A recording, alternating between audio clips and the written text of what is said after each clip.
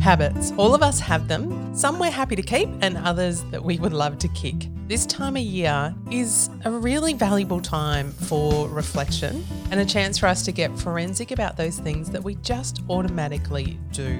Do they serve us? And maybe, just maybe, there's another way to look at them. I'm Ali Hill and welcome to Standout Life, a podcast dedicated to exploring what does it take to live boldly amongst the busyness, the uncertainty and the unknown around us. As a trained dietitian, Dr. Gina Cleo has helped people improve their health and well-being. However, she started to notice that her clients struggled to maintain their progress over time. I kind of resent that personally.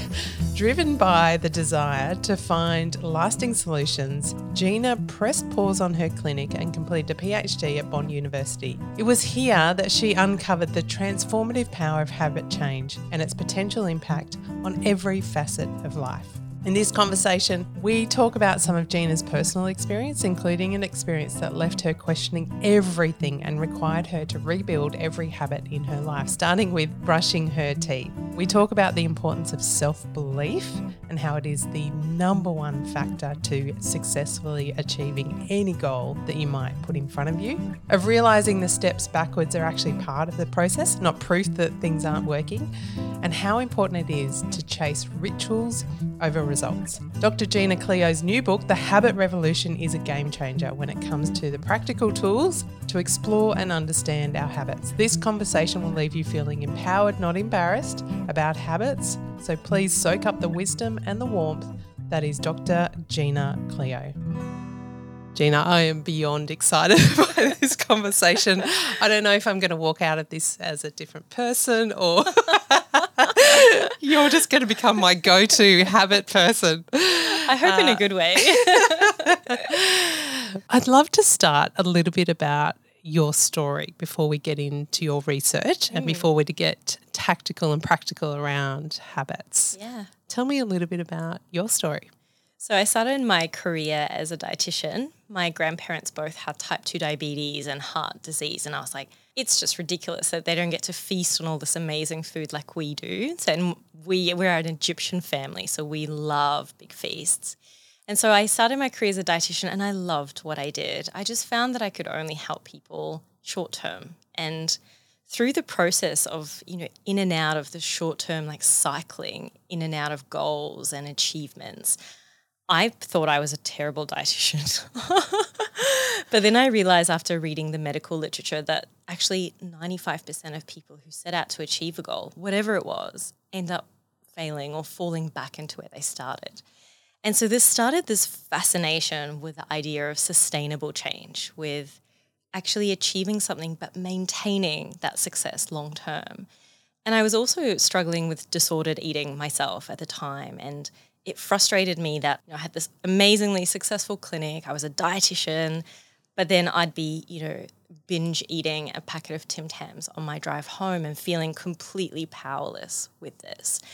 And so I pitched to Bond University to do a PhD in the space of sustainable change, and they loved it. And so they offered me a scholarship to do that. And that's where my research journey started. And I found this, everything I read pointed to habits being the only proven method to achieve our goals long term.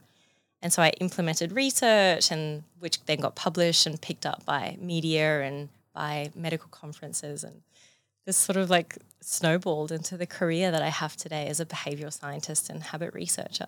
There's a couple of things I'm going to pop a pin in and come back to around your story, but in particular that's interesting to me around that interest in dietitian, and sometimes we can believe that if we give people information that'll be enough. So sharing the information and then that realisation of knowledge is often not enough, but also your own lived experience of disordered eating.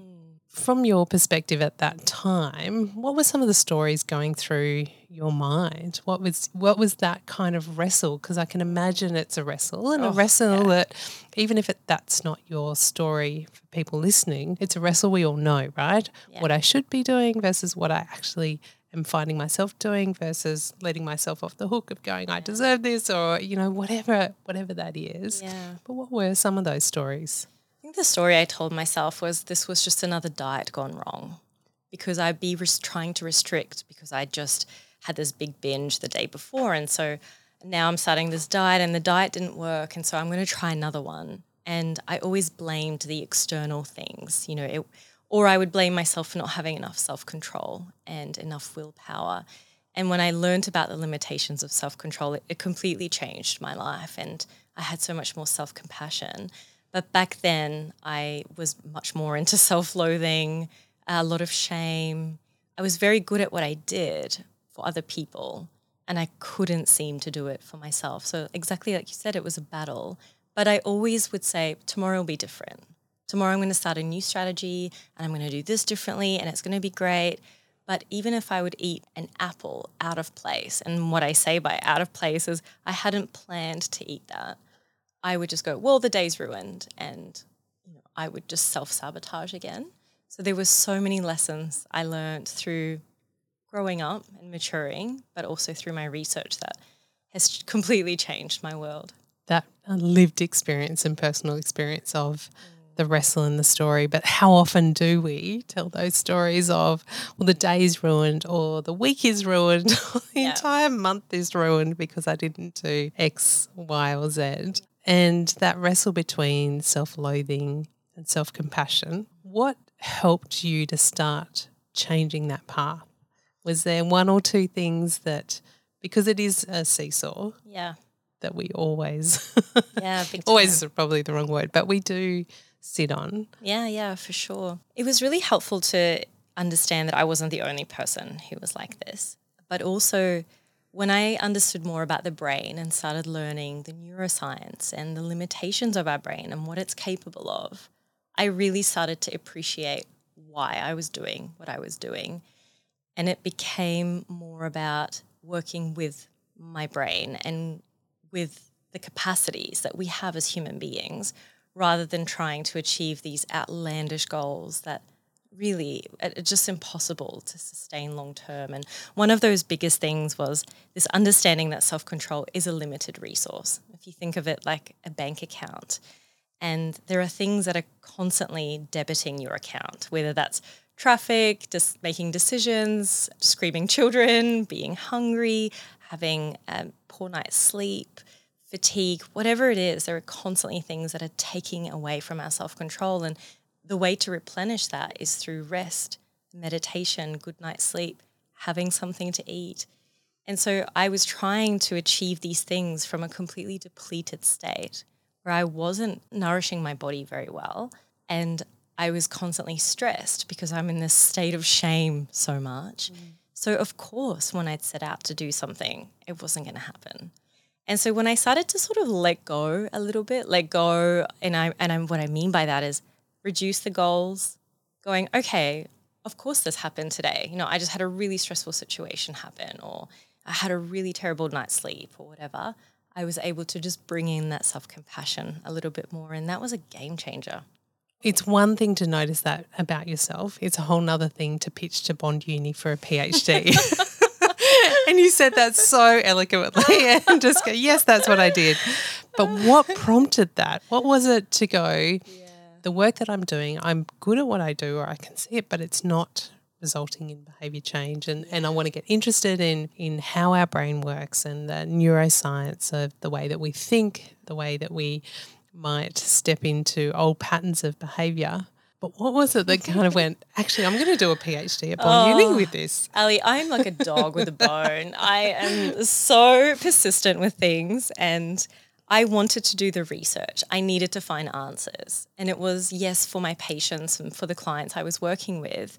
And it almost became, I felt like it was unethical to tell people I can help you, because I knew they'd end up back at my clinic weeks or months later. I can't take all the credit for the PhD because I was actually at Bond just visiting a friend. I'd just come back from a year of traveling, and a friend of mine was working at Bond at the time. And I was like, let's grab coffee. She was like, yep, come to the cafe. So I met her there, and this is fate, destiny, coincidence, call it what you will. But one of my supervisors from Griffith University, so a different uni, who I did Masters of Nutrition and Dietetics with, was now working at Bond. And he happens to walk past. He also happens to be the head of research. And he walked past, he's like, Gina, what are you doing here? Hey, when are you going to do your PhD? I've always thought you'd be a brilliant researcher. And I sat on it for, all of 2 minutes. And I said, if you can get me a scholarship, I've already got an idea. And he's like, all right, come to my office and we'll take it from there. And 2 weeks later, I was sitting at Bond University at my own desk starting my PhD. Amazing. I love it. It's just saying yes. Think about it for 2 minutes and away we go. But I also love it when people give you a flippant comment and say, put your money where your mouth is. Totally. And hone into for me what that idea was. What was it that specifically that you wanted to look at around behaviour change? My question was, if I know this is good for me, why am I not doing it? And if I know this is not so good for me, that this is harmful for me, that this hurts me, for example, overeating, why do I feel so impulsively drawn to want to do it? And why does it feel so strong? Stronger than my mind, stronger than my logic, stronger than my knowledge. And I needed to understand why. For myself again, but for also my clients. And the clients I'd work with who really struggled were generally new mums or people who have lost something, people who are grieving or really stressed, super busy. And it made sense, there was a real pattern that the more we were carrying, the less capacity we had to make changes. But that's really what I wanted to know is why do we do the things we do? What motivates us? What drives us to do certain things? Why are some people more motivated than others? Why do I wake up and say, the night before I planned to exercise and now I'm scrolling on Facebook Marketplace for 2 hours? Like, what happened? So those were the questions that I had. We're going to get to some of the answers and what you found out in your research. But before we do, it's useful to probably get clear on what we mean by different definitions, because often I think we'll say the word like habit, but it might mean different things to different people, or there might be different things that kind of come to mind. So when you look at habits, how do you interpret that? What do we mean by habit?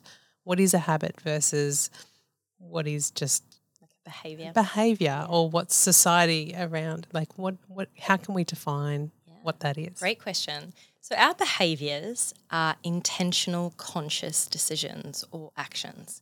They're things like, how do I get from A to B, or what should I make for dinner tonight, or where should we go on our next holiday? They're decisions that we consciously and deliberately make. Habits, on the other hand, are subconscious. They're automatic and they're triggered by something in our internal or external environment. So a habit could be, for example, putting your seatbelt on every time you sit in the car. It's a habit. You don't have to think about it. You don't need to set an alarm or a reminder to do it. You always do it. And the trigger for that habit is sitting in the car. So you sit in the car, it triggers you to put on your seatbelt. Now, triggers could be emotional. It could be like emotional eating. When you've done it one time, for example, you'd say you felt lonely and then you had something to eat and your brain's like, whoa, I feel better now. We should definitely do that again next time we feel lonely. And that then creates this feedback loop. Whenever you feel lonely, your brain goes, that's the trigger to eat because that made me feel good, so let's do that again. And as you repeat that behavior, the more you repeat it, the more ingrained it becomes, and then the more subconscious it becomes, and eventually feels like second nature. So our other triggers can be the time of day, the place we're in, our emotional state, our social environment, and then also what we've just done beforehand. So those are our habit triggers that trigger our subconscious actions, which are our habits. So interesting when you start to go not only the thing itself, but what's happening around it before and after. Neurologically, is there benefits to habits? Why do our brains form habits? Yeah, I mean, we make on average 35,000 decisions every single day. And if you were to think consciously and deliberately about each and every one of those, can you imagine how exhausted you'd be? I don't think I'd be able to get out of bed. So our brain creates automations or habits as a way to preserve mental resources for things that we actually need to consciously think about. Because our brain recognizes things that we do repeatedly. And it's like, okay, well, I don't need to consciously think about that anymore. I'm going to put mental resources towards something else, and I'm going to put that in the automated part of my brain, which is literally a different part of your brain than the prefrontal cortex, which is your thinking brain. So puts it somewhere else, and that's why we have habits. It's energy preservation. So let's jump to some of your findings within your research. Why do we do what we do? My God, how long have we got?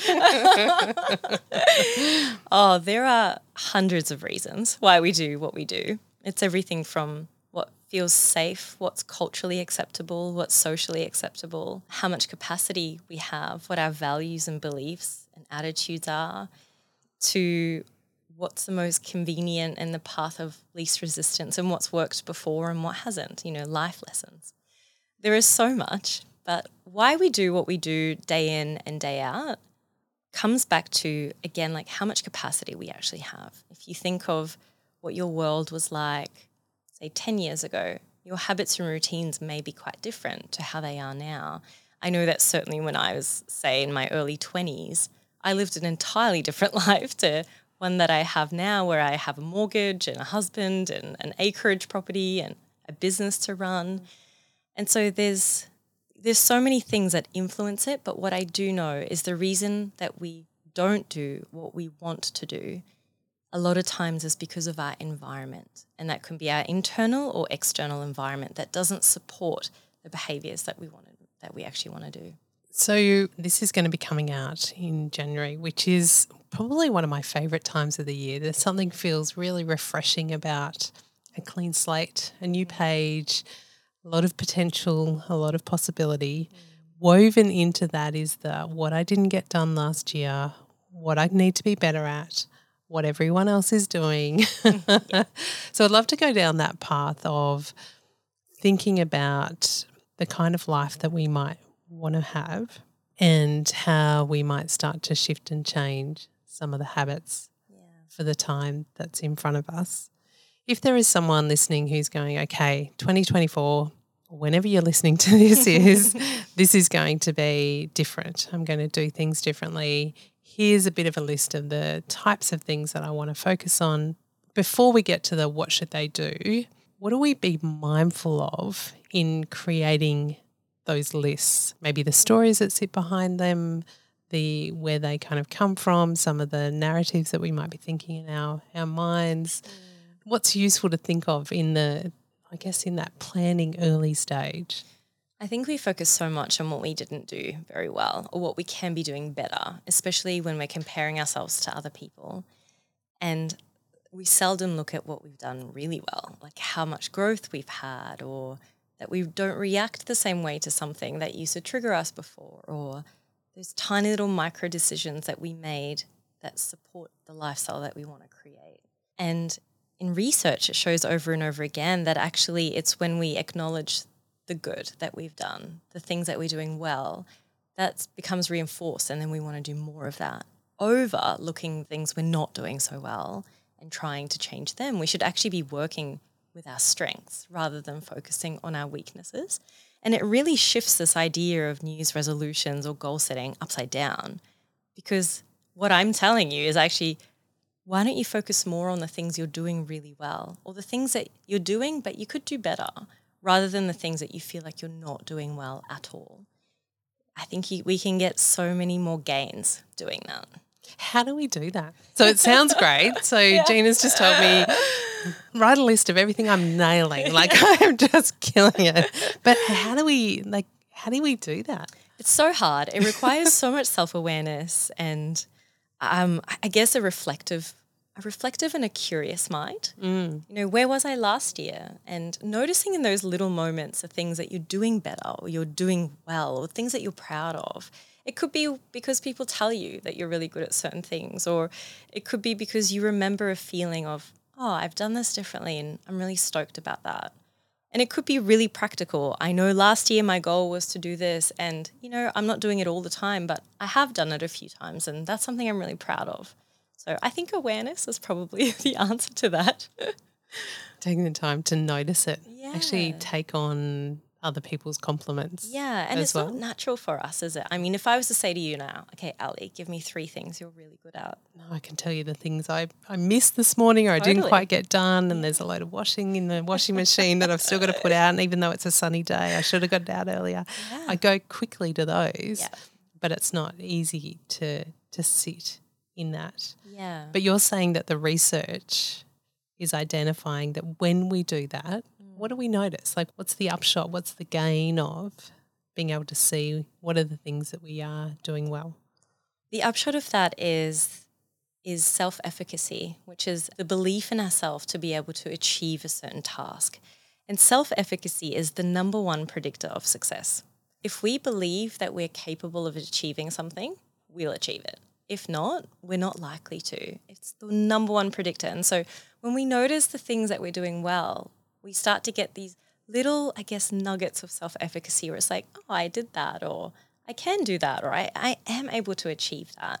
And that helps to fuel, our capacity to push forward with other things and to believe that we can achieve other things. And so when we feel or believe that we can achieve it, we're more likely to exert the effort into actually doing it. What you've just said is so critical. So it's the number one, I just want to the number one thing. Predictor of success. Is whether we believe that we're going to be able to do this or not. It's believe in our ability to achieve a task. So it's not how good the list is. It's not how good my planning for the week is. I'm sorry, it's not. But this is much easier. Yeah.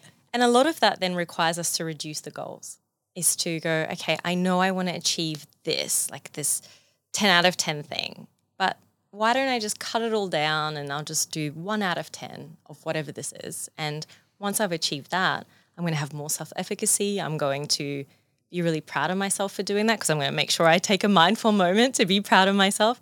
And then you level it up from there. But we should really be starting so small. I call them micro habits, just tiny little steps that we can compound over time. Now, we were talking about this before we hit record. There's a part of me that wrestles with that. Actually, there's a massive part of me that wrestles with that because it almost wants to go, you're not really having a crack. Yeah. We want to be able to show, and sometimes it's externally driven, show others that we can make big gains, that we do want to make these big shifts. Maybe I'm even feeling a little bit impatient about wanting to get there. But on the flip side, there's also part of my thinking that's going, but I'm letting myself off the hook. So if I've got a goal to write a book and instead of write a book, it's going to be write a blog post or write a chapter or write a page, there is a part of the internal narrative that's going, that's not big enough. Just slacker. It's such a slacker. Like that's not like you can't tell anyone you're doing that. That's how embarrassing. Yeah. You've got to really kind of level it up. Yeah. How do we, why is it so hard? It's so hard. And because we are impatient and it does feel like, the messaging out there is go hard or go home. Yeah. If your goals don't scare you, they're not big enough. Like we hear all these things that make us feel like we need to be achieving great things. I'd love to share a story with you of a client of mine that I worked with.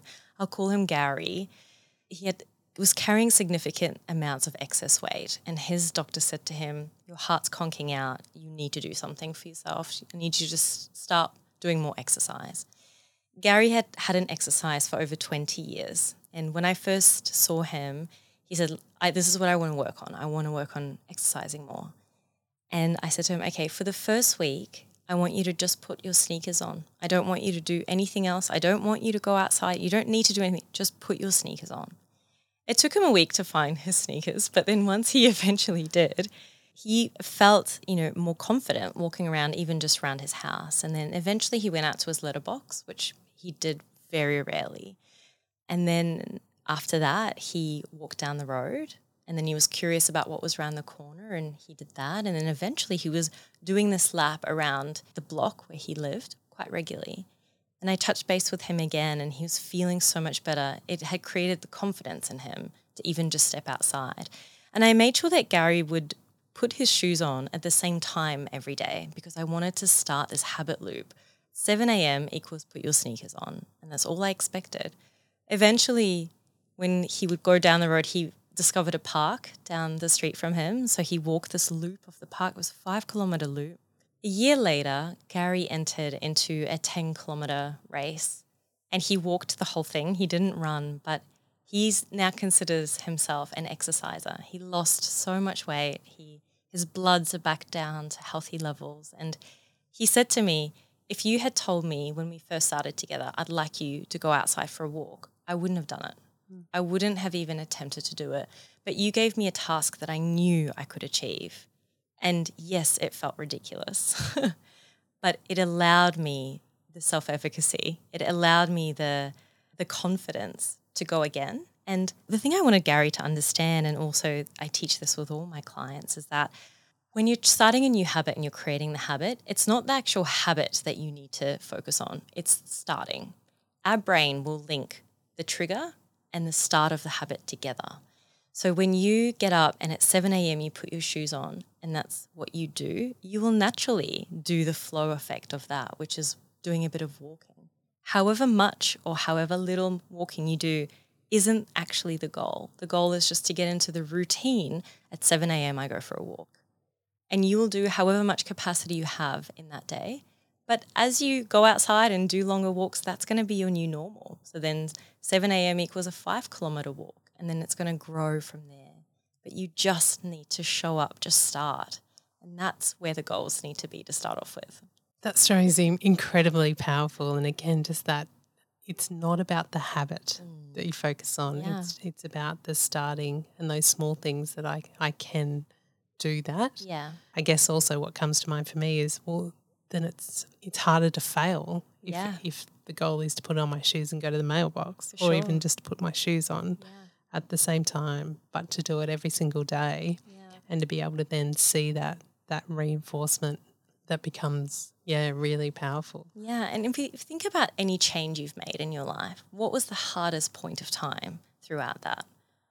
For most people, they say it's the starting. Totally. Exactly. And so if we can just focus on starting and get really good at starting, and we can knock down the hardest part, the rest becomes a flow.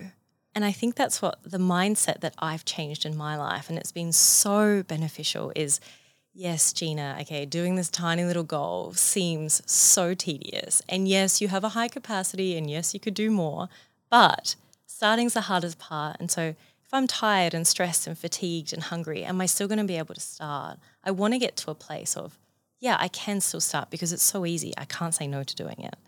And I know if I do that, the rest will just happen. I've never walked into the gym and gone, all right, I'm done now. My goal was just to get here and now I'm going to leave. Like, no, my initial goal was to get my shoes on and get to the gym. And once I'm there, I'm going to do a workout. It doesn't matter how big it is. But now I've got a routine of exercising. And I'm stepping into what that space looks like. So just whatever it is, even as you're thinking about the year ahead, what's that first piece? What's that just starting piece that comes to mind? Yeah. What are some of the habits that I guess that you have stepped into, behaviours that you have kind of shifted and changed? I completely so protective of my sleep routine. I've suffered insomnia before and it sucked. So I just never wanted to do that again. And so I have habits around my sleep where I'll put my phone away, all devices, from about 8 p.m. I go to bed about 8:30, but that's sort of something I've always done. And from there, I have no blue light globes at home. My bedside table, I'll either burn a candle or I have a little no blue light sort of light next to me. I won't have caffeine anytime sort of after midday. I don't eat too much sugar in the evenings because that affects my sleep. And then in the mornings when I wake up, I sit in the sunshine for about 10 to 20 minutes just to get that flood of blue light and the flood of sun, which helps my circadian rhythm to go, okay, it's morning, now it's time to be alert. It's also amazing for dopamine production. So we can get 60% of natural dopamine just by sitting in the sun for a few minutes in the morning. So that's something I do. I'm very regular with my meals. I eat when I'm hungry and I don't when I don't. And I exercise regularly, which I really enjoy. I think that my motivation with training is my mental health. I've stopped caring about aesthetics or, feeling fit or strong. For me, if I'm in bed and I'm like, oh, it's such a struggle, I'm like, no, because I'll have a way better mental health day and then I'm out the door. It's not even a struggle for me to do that. So I'm very value driven in that way. I don't scroll on my phone too much because I genuinely don't find it a good time. I know a lot of people are quite stuck in the rhythm of scrolling too much. I play Tetris instead of scrolling on social media, which I don't know if it's any better for me, but that's sort of my vice. Not recommending that as a habit. There is a point where you've done too much Tetris, though, as opposed to scrolling. 100% I have. Oh, yeah. So those are sort of the main things that come to mind. One of the things you've mentioned a couple of times, which I think is so valuable that we often don't think about when we start to set goals or actually start to look at the things that we want to do, but really being considerate of the capacity that you have. What does that look like? So I guess kind of things that are coming to mind is really being mindful and honest with yourself about what else you've got on your plate. And even if you don't, even if you're starting down that goal or that habit and then life turns up, how do we make sure that we are being kind to ourselves while still being true to the thing that we want to change when capacity starts to get stretched? Yeah, it's such a beautiful question and something that I'm very mindful of. I guess capacity will change all time. It'll change from day to day and from week to week, and it's a great idea to be mindful of that. It could be a big project at work. It could be one of your kids are sick. It could be the new year and, there's that lull period before you start work or when you go back to work and it's overwhelming. And those things will reduce our capacity for other things. And so I think it's important to come back to the start. But also maybe you're used to, say you're writing a book and you're used to writing every day. You might reduce that to, I'm going to write for 10 minutes every day. Or you might say, I'm going to write for as long as I normally write, but only 2 days a week. And that's okay. It's just changing the goalposts with your level of capacity, remembering to bring it back up again when you're feeling better. A few years ago, I started powerlifting, which I don't do anymore. My body's not made for powerlifting. I thought it was a good idea at the time. And I remember getting quite unwell. I had the flu and I just started. So I didn't want to get out of this routine of, this 5 a.m. gym sessions. And I had a trainer, so it was there 3 days a week. And so when I was sick, I still got up at the same time. I got dressed. I would drive down to the gym. And then as soon as I got there, I would drive straight back home and I'd get in bed. And what I was doing is just creating the habit of still getting to the gym at 5 a.m. And so when I got better a week later, I got up, I was straight at the gym and I didn't really have to rebuild the habit again because I'd continue to reinforce it even when I couldn't train. So I think the self-compassion piece is do as little as you feel as you can. And it doesn't matter how small that is. It's the starting, it's the showing up that's really the most important part. And do that when you can. Again, there's such kindness in that permission around that, and to also recognise even, you only mentioned it really in a small way, but if powerlifting's not for you, then don't keep pushing it either. So it's that ability to actually still check in and go, how does this fit for me, as opposed to being something I feel like I need to keep pushing or doing. Which can feel so hard to do when there's external pressures. And, I know that a lot of my friends who are mums really struggle with this. This mum's got a full-time job and 3 children and she's like totally fine, and I've only got 1 child and I don't work and I'm struggling. It's like, but that's okay. You've probably got other things that you're working through that you don't even know, and whatever that might be, right? And even if you're not, who cares what everyone else is doing? I think if you're enjoying your life and you're happy with your lifestyle and you're doing the things that you want to do, then who cares what other people are doing? And that's probably part of the reason I don't scroll too much on social media. I just do not care what other people are doing. People are so worried about themselves. Yeah. they're not paying much attention along the way. That's it. So being mindful of capacity, we also know that life can turn up with some really tough circumstances, things that can rock you to your core. And you've shared really openly about your experience of discovering that your husband was cheating on you. Yeah, Ex-husband. Yep. Talk to me about that experience and navigating the way back to yourself in amongst that, because again, we can have the best laid plans, we can have the lifestyle that we're after, but things happen. Oh Oh, yeah, they do. And this totally shook my world. We were together for 6 years. We'd just gotten married 6 months prior to me seeing what had happened. And I was in the kitchen and his computer was there and I just flicked it open to look up a recipe I was baking. And there was a live text message exchange between him and a prostitute that he was just about to meet with. And there was exchanges of images and talk of money, and he's like, yep, I'm just outside. He told me he was going to Bunnings. And I hyperventilated and fainted. It was a total shock because I thought we had a wonderful relationship. And in many ways we did. And that's, I can't deny that. What I realized in that moment was, if I'm so wrong about this, because I could have put my life on the fact that this person could not be living a double life. Like, he was so affirming of the relationship, constantly love bombing me. You're the best thing that's ever happened to me. I can't wait to come home to you. You're so beautiful. Constant love. And so there's just no way, I thought, however disconnected we may have felt on a particular day, had to be something else going on. And he'd say I had depression, or I'm really struggling because work is changing things up. So I just sat in a space of compassion and empathy and allowed that to happen. And when I initially saw the messages, I then discovered hundreds more. And it had happened even prior to when we got married, which was really upsetting because he wanted to get married. I was sort of indifferent about it. And my brain just said to me, if you're so wrong about this, something you're so sure about, what else are you wrong about? Everything else wide open. Everything. And I remember sitting my parents down and going, just tell me the truth. Are you even my parents?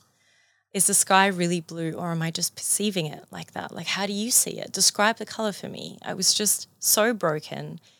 And it got to a point where I'd lost track of even the normal daily habits that I had, like brushing my teeth or having a shower or getting up and making a cup of tea, which is something I used to do every morning. I'm like, do we even need to do those things? I don't know anything because nothing is safe, nothing is normal, nothing is as it should be.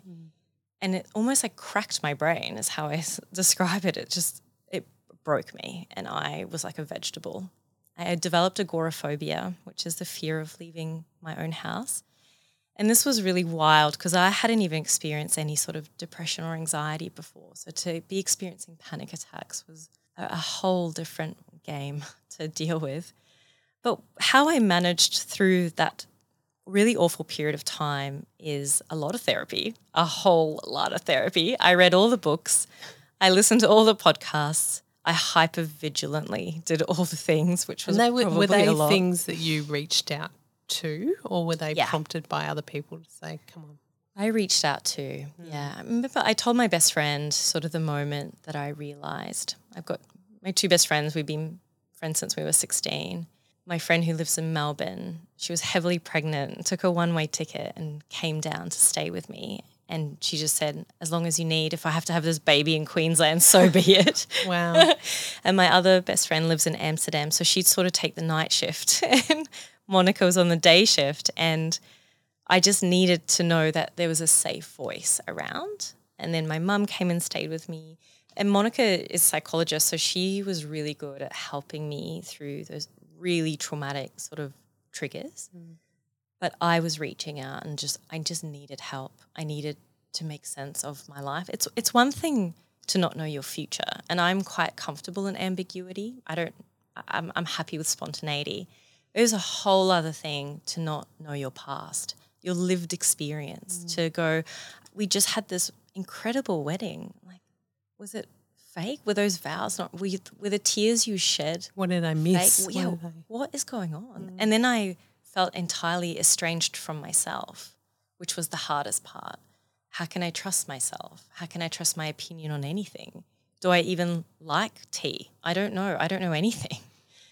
And so therapy helped a lot. The resources I reached out to helped a lot. And then coming into this place where I realized trauma impacts your brain. Your prefrontal cortex, or your thinking brain, is reduced in its, capacity, and your limbic system, or your emotional brain, is heightened. And so I was getting triggered and not knowing how to get myself out of it. And I started by just doing really basic things. I'm like, okay, I think brushing my teeth is probably a good idea. It's been a few days. It might be wise. Furry. Yeah, totally. So I just did that. And, most of us have this routine where we get up and we have a normal morning routine and we don't have to think about it. It just happens. But I realized for me, it's like I had to actually go, well, where is my toothbrush and what do I do with it now that I have it? And I was like, oh, my brain's really broken. I have to relearn things because I didn't trust anything anymore. So I very slowly reintegrated these very basic life things back into my world over several weeks, very micro habits, 2 steps forward, 1 step back type thing. And eventually was able to drive my car, go to the gym very slowly, drive to work and eventually get remarried, which is like mind-blowing. I never, ever, ever thought that I would be here. What does that experience, how does that give you the perspective that couples with your research around habits, starting small? How does that inform some of that? So much, Ali. I remember thinking at the time, if I can't rewire my brain, I'm quitting habits because I can't really help anyone if I can't help myself because I'm so determined and I don't want this to break me any further. So I'm putting everything into this. And if I can't change myself, then I'm out. But I was able to profoundly change my life and my thoughts and to change associations that I had with the trauma to now actually they're things that are peaceful and they're things that are absolutely fine. And I don't have an adrenaline dump when I see them anymore, even though I used to.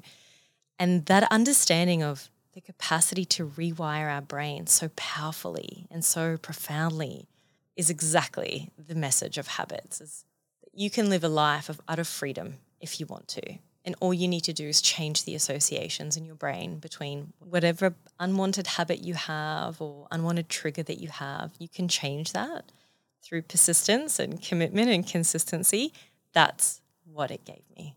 The power of community when it comes to, like, we want to change our habits because there's something about our life we want to step into further, something we want to do more of or do less of. Having a community around you is so key. Yeah. What have you found either from your own personal experiences or from your research about the power of community? What serves you in terms of changing habits and what do we need to be mindful of in terms of who we hang around, what they might say, even if it's supportive? Like, what do we need to be mindful of in terms of that community to support or that environment to support the life we want? Yeah, it's so important. Accountability that comes from community can double our chances of success. It's huge. When we look at women specifically, we find that community is really paramount for any sort of even being willing to make changes or to exercise or to try a new recipe, like really simple things even. Women in particular need to feel like they're supported by their community to even initiate a change. Men as well, but it's definitely more in the bloodline of women, I believe. Certainly the research shows that. Community can be a make it or break it for so many things. I run a habit course at the moment. There's 300 people in it, mostly women, and it's beautiful. The Facebook group is just full of support and you can really see that sometimes when someone's down, it's the community that lifts them up because I think people, especially people who are close to you, can see things in you that you can't see yourself. My friends are my voice of reason a lot of the time. Sometimes I feel like they know me better than I know me. They know what I need and, when I'm being ridiculous or I'm expecting too much of myself or when I've got unrelenting standards. And because we have so many biases and I think that our community can level all of that out. So I think it's really essential. There is one caveat though with this is some of the research shows that, say for example, you're trying to reduce your alcohol intake and you tell your community that and then they see you down at the pub having a beer. There's going to be a sense of guilt or shame within you most likely. What your community may not realize is that you've gone now 2 weeks without a drink and this is a time you've allowed yourself to have a drink and you shouldn't be feeling shame. And if anything, you should be celebrating the fact that you've gone 2 weeks if that was your goal. And that's when community can sometimes backfire. It's rare, I think, if people know you well enough, then it's okay. But I do think that, especially in terms of like putting our goals out into the world, I think we need to be careful. If people don't understand the process of changing our habits, just 2 steps forward, 1 step back, failure is inevitable. It's not if it happens, it's when it happens. We all will fall down because that's how life happens, that's how our brains work.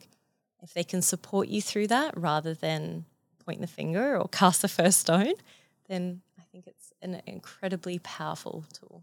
And Gina, I find that so interesting. When do we tell people what our goal is or what we want to change, and when do we hold back? I think it depends on the goal. I wanted to start a gratitude journal a few years ago, and that's not necessarily something I needed to share with my world. But say I wanted to, run a marathon, that's probably something I'd share with people because I would want support, or I might find someone else who's running a marathon that I could run with. Or I think it depends on the goal and your community, like how close you feel with your community or how supportive your community is. If your community isn't likely to be supportive, don't share your goals. It's not going to work out for you, because one of the reasons we do the things we do is social acceptance, cultural norms. And if we don't feel like our community is going to gel with what we want to do, then it's probably not a good idea to share it. But I think it's a good idea to share it when it's something you might need a bit of support with. Finding those accountability and what that actually looks like. And probably what comes to mind is even having the conversation about the small steps and what my targets are and what do I do when I do fail, if we're going to use that term. What do I do when I miss a day, or there's a week where I haven't stepped into what I had hoped to, or I've felt sick or the kids have felt sick, but having that kind of conversation. Is there ever a time where what might sound like support is actually not support from our community? And what do we be mindful of there? The caring friend that goes, oh, you'll be right, just have another drink, have another whatever. Definitely. Or you've already learned this lesson. Why are you doing this again? Or I thought we went through this last week. Those kinds of conversations are so not helpful. Look, I think if you walk away from a conversation feeling empowered and inspired, then you're onto something. If you walk away from a conversation feeling defeated or feeling any sense of shame or guilt, that's not the message you needed in that point of time. Perhaps another time, but not at that particular point in time. Sometimes all we need is empathy and compassion, and for someone to go, oh, look, I did this as well. Or I think it's totally valid that you had a fall down at this time. Look at how much else you've got going on, or you've been doing so well. Just pick yourself back up when you feel like you can. That's the voice that does the most wonder. The kind, compassion, supportive, but also that encouragement for continuing to step out. I'm also really curious around short-term thinking versus longer-term thinking, particularly when we're looking at behaviour change or habits. My natural tendency is often to go short-term, 10 weeks, 12-week, challenges or sprints or whatever it is. It might be projects at work. It might be things around the house. It might be, writing. Often those things are very finite. There's a start, there's an end. And unconsciously by the end of it, I'm like, I'm going to be a completely different person. I love it. And we're laughing because we know that's not true. But I've noticed and I've got a beautiful husband, and in the last probably couple of years, we've been talking more about the longer term, the 70, 80-year-old versions. What does that look like? Our kids are 14 and 16, and even just recently we've been talking about how do we become the kind of parents that our kids want to hang around, right? So I'm kind of at that age where my friends or my husband goes, oh, I guess we'll have to go and see mum and dad, and it almost comes with this sigh of obligation. I'm like, well, what does it mean what would that look like where our kids go, oh, we get to go and see mum and dad. Yeah, goodness. What would that embody? So it's almost this, doesn't feel like there's a start or an end date, but there's this kind of longer term future state embodiment versus that short term, tick it off in 12 weeks, post the photo, change my life.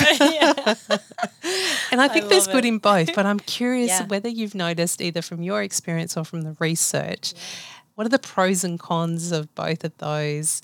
Where is it valuable to step into that shorter term, small, and really chunk it down, and also have that kind of perspective on the bigger term?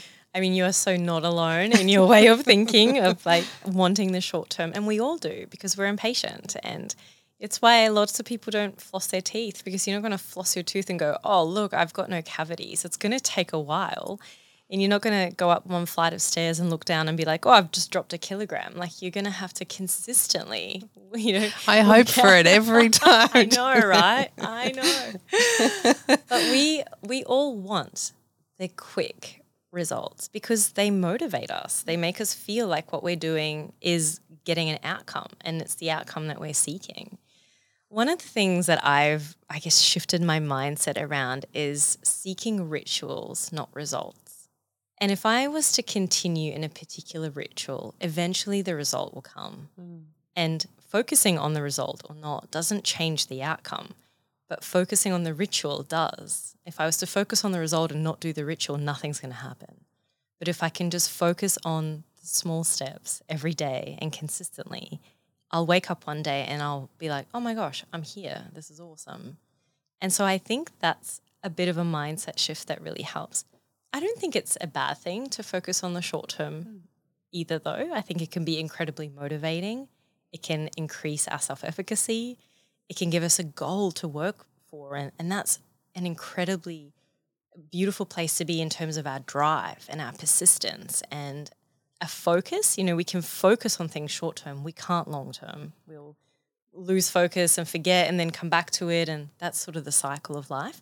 So I think there are things that you can focus on short term and things that are more long term. And, your question around the embodiment long term is, how can I show up for my kids to like me? Look, your kids are teenagers. I really don't think they're going to have a good time around you no matter what. No, I totally get that. I'm banking in 20 years' time. In 20 years' time, yeah. Where they come back around and go, my parents are kind of okay. Totally. Or just like buy a yacht or something. That's the only time they can hang out with you. I don't think that would even work at the moment. Yeah, but what does the embodiment look like? And my husband and I talk about this as well. We want to be really healthy old people. And so to do that, we have certain lifestyle routines that we do now. In the lead up to that, we do mobility stuff. And I was like, let's learn Tai Chi and, things which just makes me feel almost old, but also are so important. And it's almost these foundations for the long run. Both are good. Yeah, both are good. Absolutely. I think they both serve a purpose. What helps in terms of resetting a habit? So what I mean by that is last year my husband and I did a 12-week, we did do a 12-week challenge, and it was amazing. Really strong support, huge amount of accountability. We talked a lot around what we were doing well. So, a lot of what you've talked about so far, I feel like we ticked a lot of boxes. We celebrated at the end of it, and it was fantastic. And there are plenty of things from that 12 weeks that have continued that I would say are now just kind of habits. And then other things that have dropped off and kind of probably gone back to pre-12-week experiences. Yeah. Give yourself a little bit more leeway. Sometimes those experiences can trip us up to try again. Yeah. Because the opposite of self-efficacy is that, well, I've got proof that I'm not very good at this, that I fail myself, or I don't trust myself enough with this experience. So if we want to reset and go, okay, I'm going to tackle it differently this time, what might be some tools or strategies you'd recommend? I think the biggest thing is aligning yourself with your values. What is it that I really value? Why did some of these things stick? And why did some of them not stick? And also creating an environment, like really practically creating an environment to help you to reset those habits again and to change them. People often say to me, I feel so glued to my phone, and it's the first thing I do first thing in the morning, and I'm on it for hours, then I'm late for work, and I'm like, okay, well, have you tried putting your phone in a different room or even somewhere where it's out of reach? Because we depend so much on our willpower, which is a fleeting resource. If we were to just create an environment that stopped us from doing the things we didn't want to do or helped us do the things we did want to do, it would make such a difference. You know, Gary would put his shoes right by his bed. So as soon as he'd wake up, it's the first thing that he would slide into were his sneakers. And I do the same things. You know, I don't have my phone, for example, on my desk at work because I never want to be stuck on something like an email or a word I just can't find and then impulsively check my phone, because that's then going to be a cycle that I'm going to repeat. Now I've got this unwanted habit of procrastinating and it's not going to serve me. So I create environments in my house and my world that serve the purpose of living out my values. So I think that's how we do that. I love that. Changing the environment, changing the space. Where do rewards fit in? Yeah, rewards. So every habit has 3 ingredients, and we've talked about the trigger, and then the routine, that's the habit itself. And then the final ingredient is the reward. We will only repeat things if it served us in some way. And sometimes it's not serving us in the best way, but it's still serving us. You know, if you eat dessert every night and that might not be great for your health goals, say, but it certainly satisfies your sweet tooth. So that's a reward that you'll get. Every reward that we get reinforces the habit in our life. And the bigger the reward or the stronger the reward, the more reinforced the habit will be, which is actually where addictions come in. So things that we find addictive are giving us a huge reward, which is why we want to do it again and again and again, and nothing feels as good as this, and it's really hard to stop. So rewards are important, but you know, people say they might suggest rewards like, you know, if you go to the gym, then buy yourself a new outfit or go have a massage. And yes, look, those things are good, but those aren't the rewards that are going to reinforce your habit. The biggest reward that will reinforce your habit is the feeling that you've done something good. It's actually sitting in that moment and going, well done, you. And it's tiny. You don't have to say it out loud. It's just acknowledging it. And that actually sends dopamine into your brain, and then your brain goes, well, that felt great. I really want to do that again. I'm really proud of myself. And that reinforces the habit. So that's where those rewards come in from. That ability to sit in that, it is hard. So hard. Are there tools that you've got or ways that, how do you like, I'm the worst at this. Yeah.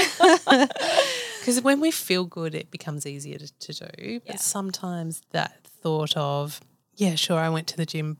What comes to mind for me is, oh, yes, I did go to the gym, but I only did half the workout, or I didn't quite lift the weight that I did a week ago. Yeah. So, yeah, go me, but Yeah. a bit with an eye roll. Yeah, totally. Which is not a great reward feeling, No. what you're kind of describing and talking about.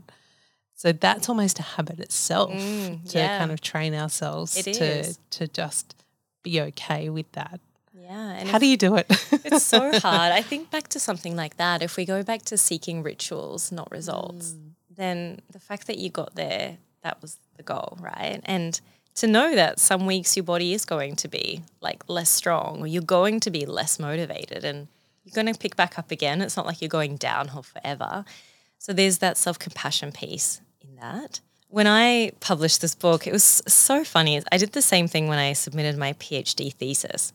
I sent it in, and then the next day I had a job as a research fellow, and I was like straight back into it. Not a moment to go, oh my gosh, great. I think I went out for dinner with my parents, but I was just thinking about the job that I was starting the next day. But I remember when I finished this book and it arrived in the mail, and oh my goodness, the feeling was so surreal. And I intentionally took the rest of the day off. No plans, which gives me anxiety. But I was like, today it's just, I'm going to focus on celebrating this. And it doesn't have to be a whole day thing. Like that to me obviously was a really big deal. I had to share it with my community to sort of feed on their celebration a bit, because I couldn't do it myself. I struggle with celebrating myself. I think what's helped me, Ali, is, you know, I went from not being able to get out of bed and brush my teeth. And so I'm so mindful now that everything I do outside of that, you know, everything I do that's greater than getting out of bed is a win. And because I've been able to rewire my brain like that, I've been able to do this. I've literally went from not being able to leave my house to traveling around the world with my book, running courses globally, working with some really big names. And that's huge. And to celebrate each part along the way has helped me go, okay, I can do this. Like, this is all right. But when we're used to just succeeding and having this baseline of stuff, like probably like in your world, like going to the gym and then it becomes not enough, it's harder probably than the days where you don't go to the gym, like you plan to go and you didn't go. Remember that. And then the day that you do go, be like, but I still feel better than that day I didn't go. Being able to see that comparison Yeah. and recognise that turning up in the space. Yeah. The book, The Habit Revolution, incredibly exciting. Thank you. And huge amount of work that goes into the research, the writing, the consideration around it. What are some of the key takeaways from this book that you would hope people walk away with, put into place differently? Thank you for that question. The key takeaway is that we have the power to rewire our brains. And I don't say that as a fluffy neuroscientist or anything like that, as we absolutely do. The biggest result that I find from people who truly apply habit change is freedom. And it's freedom from being stuck in a rut of what they usually do. It's freedom from negative mindsets. It's freedom from negative self-talk. And it's freedom to live a life of a healthy lifestyle without having to grind through it, without having to consistently depend on willpower or motivation, because our habits don't need willpower or motivation. They happen automatically. So I think that is the biggest takeaway, is that, yes, you can eat well and exercise and have a great bedtime routine and be super productive at work and do all of that and more, and it be completely habitual. You absolutely can be that person. I think a lot of the resources that we've had around habit change has been very, I guess, somewhat clinical, like do this, do that, 1% better type thing.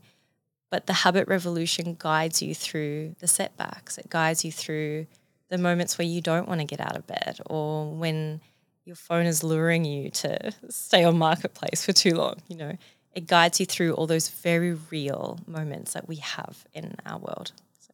Practical, useful, shifting from rituals, from results to rituals and coming back to that as well. Yeah. Often what can happen is that we get really excited at the start, and particularly for those that have listened and might go, right, yes, I can see how I can chunk that smaller. So it's really doable. If my capacity gets stretched, I can still step in and do that. And we get really excited towards the end. You've just come through this experience in writing the book, and it's a significant project, so to speak, in pulling that together to going from, getting that, yes, we'll publish this book, to actually writing it, editing it, and then now marketing and getting it out in the world. How did you, in your lived experience, if we use this as a project, navigate that messy, boring middle? The messy middle. Because the start is exciting, the anticipation and possibility is all there. Everything that we do is a win early in those early stages. And then at the end, being able to see the book and celebrate that with your community is really exciting. But there's this just boring, mundane in the middle. Yeah. I'm such a geek. I loved the whole process. I loved the messy middle, because every chapter is an entirely different topic to the other one. So you might stumble across creating new habits, and then the next one's breaking old habits, and then it's micro habits, and then here's some neuroscience. And so every chapter kept me super excited. I'm also such a list person, and I had the chapters all laid out. And every time I'd write parts of it, I would tick off all the subheadings I wanted to do. And so that kept me inspired. And the one thing that I did do as well, which is something I learned throughout my PhD, is to never finish a task that day. So I would never finish a chapter that day, because then I'd start the next day with a clean slate, and that's terrifying. So if I had like one more paragraph to write, I'd be like, right, we're done here. And so then the next morning I'm hitting the ground running, because I know exactly what I want to write. And that would inspire me to then keep going. So I think that really helped with the messy middle, I'd say. But honestly, like the topics in my book, I have been teaching in my habit courses. And I think seeing how it's transformed people's lives has made me so excited to get it out into the world that I'm like, oh my gosh, I can't wait for someone to read this part. La, la, la. Even when I was doing the audiobook, it's so funny. I was reading one part and I said to the tech guy, I was like, damn, that's really good. And He's like, I know, I've highlighted it. And it's like, it's still got me really excited. Yeah, amazing. So that's I definitely had a messy middle in my PhD. There were a lot of tears, a lot of moments of wanting to give up, a lot of fantasizing about just giving it all in and becoming a florist. It's so funny. I'm always a florist. Yeah. That's my alternative job Me too. too. I think there's something exciting about it. Girl, when you're ready, call me. I'll do it in a heartbeat. We can have a bookshop and a florist. Yes. I think we can make that work. Yes, and can we have raw desserts? Because I really like making like raw bliss balls. Done. There was a lot of that. I think it was a deadline that kept me going. Yeah, it wasn't an enjoyable process throughout the whole thing. But I had a deadline and I was too far into it to quit. That was it. Accountability. Yeah. Accountability and some supervisors going, where's my next bit? Exactly. That helps really a lot as well. But to understand that that's really normal, it is part of it, and it is finding those little wins in the way. Yeah. We've talked quite a bit about starting a new habit that you might want to step into. Is it the same or is the formula slightly different if you want to break a habit? And even from your research, what was the most common habit that, was there things that came up time and time again where people go, I want to stop doing this? Yeah, there is. I do a lot of corporate speaking, and part of my keynote is I'll put a survey up and it's live on the screen, and I ask people, what is your most common unwanted habit? And they can anonymously put their unwanted habits up on the screen, and it sort of pops out in this big cloud. And time again, no matter who it is, no matter if it's CEOs, middle management, new grads, the ones that come back is I scroll on my phone too much. I snack when I'm not hungry. I stay up too late, and I stay in bed too long in the mornings. Those are the most common unwanted habits, which totally makes sense, right? And then some people will say things like, I have really negative self-talk, I procrastinate. There's sort of those other sort of fringe things as well, which I do cover in the book. But with breaking habits, there's two formulas. And one of them is the reverse of creating a new habit. So creating a new habit's all about deciding on the goal that you want to achieve or the habit that you want to create, finding a trigger, and then consistently performing that in sync. Breaking a habit is knowing the habit you want to break, understanding what the trigger is, and then either avoiding the trigger if possible. If not, then replacing that unwanted habit with a wanted habit when you're triggered. So, for example, I had a client I worked with who would stop in at a fast food chain every day on his way home, and his wife was like, come on, we can have dinner with the family, and he wanted the same thing. So he would say to me, I just drive past those golden arches and I'm straight in the drive-thru. I don't even think about it. And I said, could you drive a different way home? And he could, and he did. And he broke that habit straight away. And that was a really easy fix. And now when he sees the golden arches, his brain's rewired. He's not interested in it anymore. 30 days of abstinence can be a game changer. The other way to break a habit is that replacing. So say you don't want to be scrolling on your phone before bed. It's terrible for your sleep, people. It's really hard. Say you decide to read a book instead. It's really hard to have your phone there and the book there because the phone's going to give you way more stimulation, right? Like the analog black and white book is not going to be a match. No, and the moment I start reading, I remember I've got that appointment I've got to make tomorrow and I've just got to check that one email and then I'm in. Then you're on Instagram for hours. Yes. And so it's changing the environment. It's actually removing the access to an unwanted habit and having a really easy access to your wanted habits. Replacing it environmentally makes a really big difference. And it could be things like having all your healthy snacks and easy access that if your fruit's cut up and your veggies are cut up, they're ready for you, and all the treat foods in the back of the pantry where you can access them, but you might need a stepladder to do that. And that could be enough of a barrier for you to go, oh, I can't be bothered getting the stepladder, because that really helps. So create barriers for the things you don't want to do and enablers for the things you do want to do. Step ladder up the back. It's not going to happen, right? Unless you really want it, in which case that's okay. But it certainly stops the impulsive reaching for things. You're conscious about it. You're much more kind of thoughtful about it. I have heard you say that kind of bust that myth of 21 days to change a habit. Oh, there is absolutely no research to support that it takes 21 days to change a habit. There was a study done in the, I think, 1960s by a facial reconstruction surgeon who noted that it took his patients about 3 weeks post-surgery to get used to their new face when they looked in the mirror. And so he was like, okay, it takes 3 weeks for neuroplasticity. That means it takes 3 weeks to change the brain. That means it takes 3 weeks to change a habit. And that makes sense for facial reconstruction surgery, but it does not make sense for our everyday habits. It takes anywhere between sort of 3 weeks to up to a year to change a habit. And it depends on how habitual you are as a person, your capacity, how much stress you're under, how your environment is, how much support you've got, and how consistent you are with your habit. The more you repeat it, the more reinforced it'll get.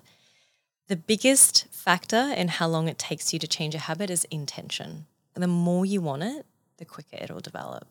And it's the same with breaking habits. I've worked with people who have broken the habit instantly, like biting their nails, for example, when we've had a good heart-to-heart about what do you get out of this and why is it embarrassing for you and what reward do you get from it and what triggers you. And once they've got all this awareness, like it's done.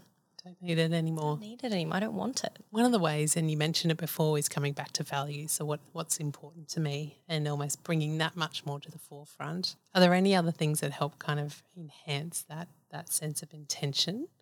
Values and, interestingly, visualization, which is something I never thought I would be speaking about as a researcher, but there's so much incredible data around the power of visualization. And it's actually walking yourself through actually performing the ritual.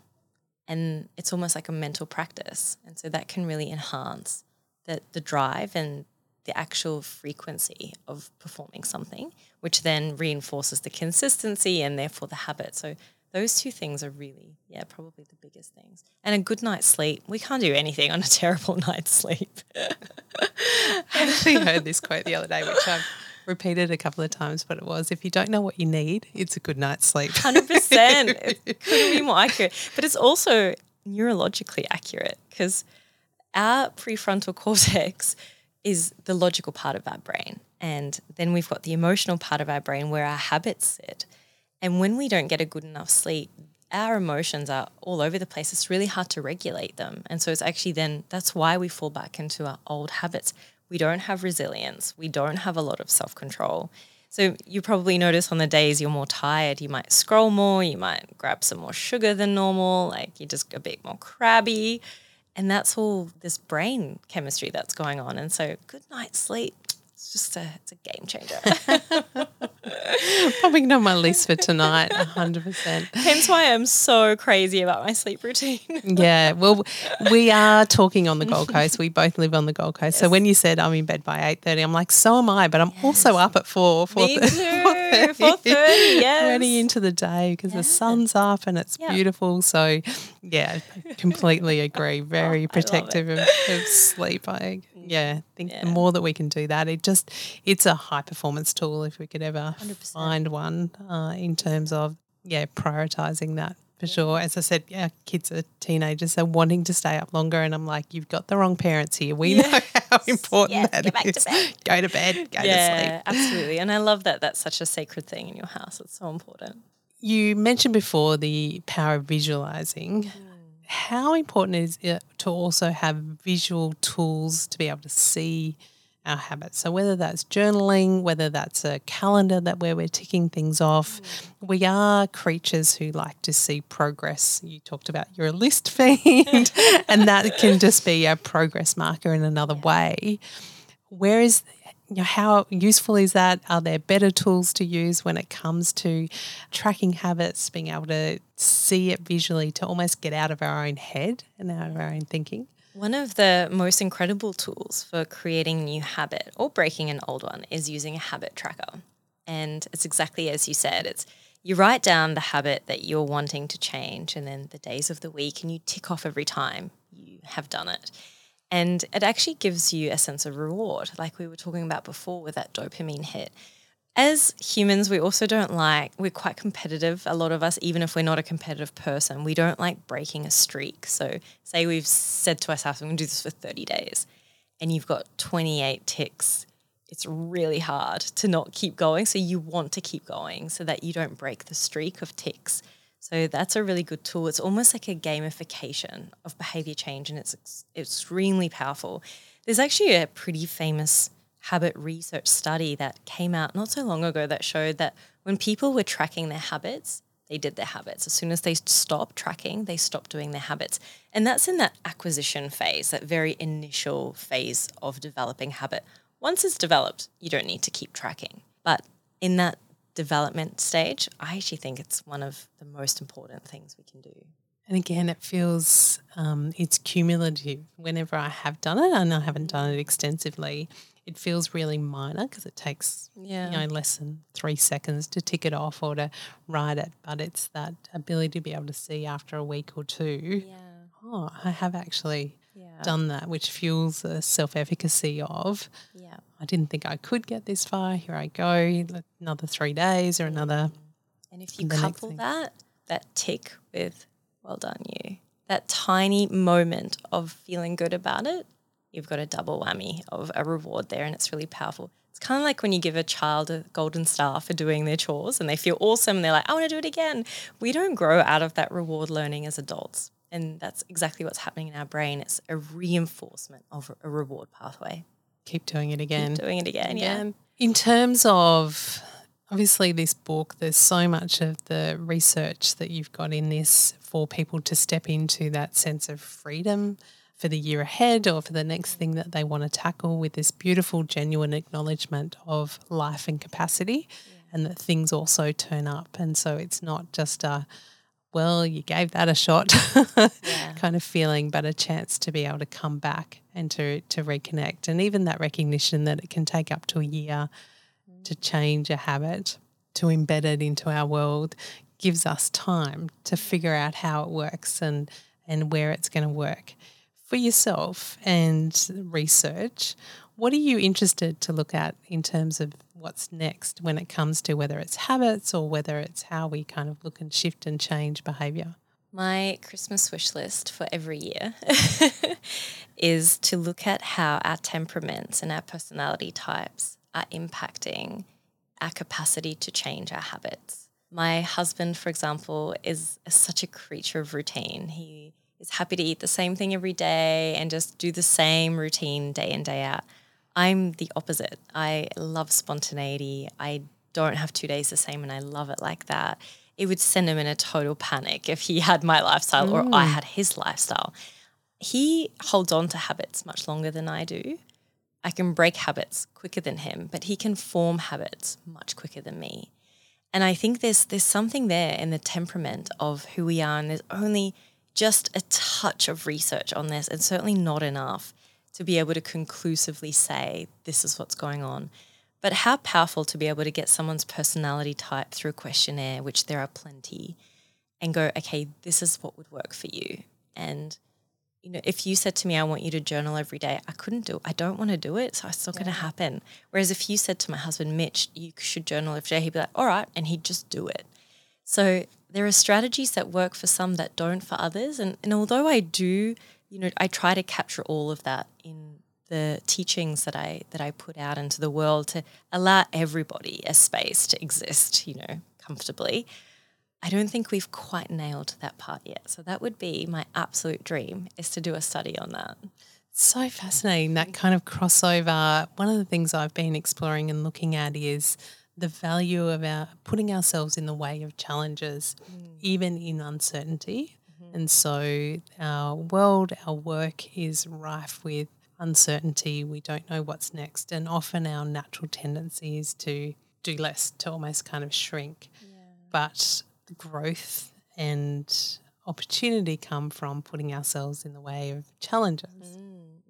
So I'm a bit like you. I'm like, right, what's the next big thing I'm going to put myself in front of, as opposed to that, which can be that kind of just natural tendency to kind of continue to do things. Whereas I smile thinking of my dad. He was absolutely a routine guy. Tuesday was Rotary night. This happened on this night. There'd be times I'd ask him if he could do something and he'd be like, I'd have to think about it. He's got like 4 days, Gina, to think about whether he can go to the post office for me. Oh my But goodness, it's classic. that kind of temperament that lays over that. Totally. Where do you think putting ourselves in the way of challenges also kind of interacts with that sense of having habits that are almost like anchors that our brains don't need to think about? Where's the intersection of those two? Yeah, I mean, there's a chapter in my book called Do Something Different, and it actually shows that when we just reshuffle our lifestyles a little bit from, let's say you usually listen to the same radio station, or you watch the same news channel, or you always have a coffee first thing in the morning. If you were just to subtly change those things a bit, listen to a different genre of music, have a cup of tea instead, or don't have a coffee at all, like not all the time, just like reshuffling things, it actually boosts our sense of well-being, because the mundane is important for some things, but it's not where life is lived. It's not where we feel great. It's actually where we're just existing and we're just doing things because that's part of what we have to do or what we just generally do. But it's actually in doing something different that we're like, oh, I've discovered something about myself. I really like this genre of music, or I love this new recipe. I never thought I would cook with this vegetable, but here we are and now it's my favorite, or whatever it is. And I ran a clinical trial where the study participants would on a Do Something Different intervention. I would send them random text messages on random days of the week at random times with totally crazy weird things to do. And they were so into it. They loved it. And like what? What are some of the weird? it would be like, all right, today you're driving a different way to work, or today I want you to go to a dance class, or I want you to write a short story or call a long lost friend. And they'd be doing these things like, you're crazy. Like, what is this trying to achieve? Interestingly, they lost weight. They reduced their level of depression and anxiety because they were more mindful. Our habits feed off each other. One habit feeds off another. They're like a web. So when you break or when you reshuffle one habit, the rest of your day then becomes more mindful. If you drive a different way to work, instead of parking in the same spot, going up, making coffee, chatting to the same person, and then the routine of checking your emails, etc., you're now driving a different way. You've discovered something different. Your brain is no longer in the same pathway. You might get to work and go, I don't actually feel like a coffee, or I might get this job done before my emails this morning, so it's a priority. So we get to make intentional decisions more often. So fascinating, that connection between mental well-being, but also being probably more alert to what is in our world and what is around us. Yeah.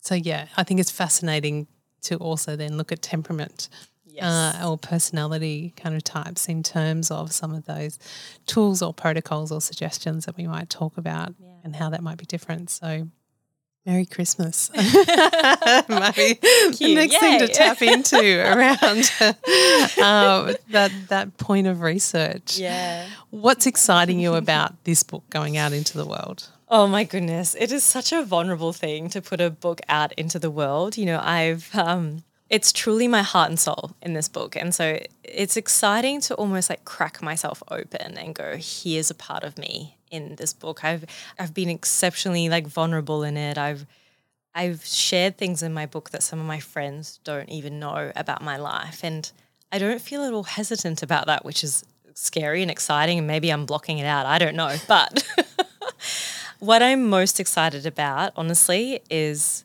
even the publisher and the copy editor have been writing me emails about how their life has changed as a result of reading the book. And I'm like, the head of publishing, she would read a book every couple of days. But for her to say your book has profoundly, changed the way I see things, and it's helped me with these long-standing habits, that is so practical and it's so helpful, it brings tears to my eyes thinking about it. This copy editor wrote on my social media page the other day, she said, I'm so excited for this.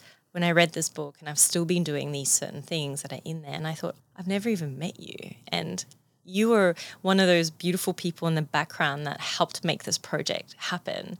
And the fact that you're impacted is incredible, because you would have been reading 5 other books at the same time.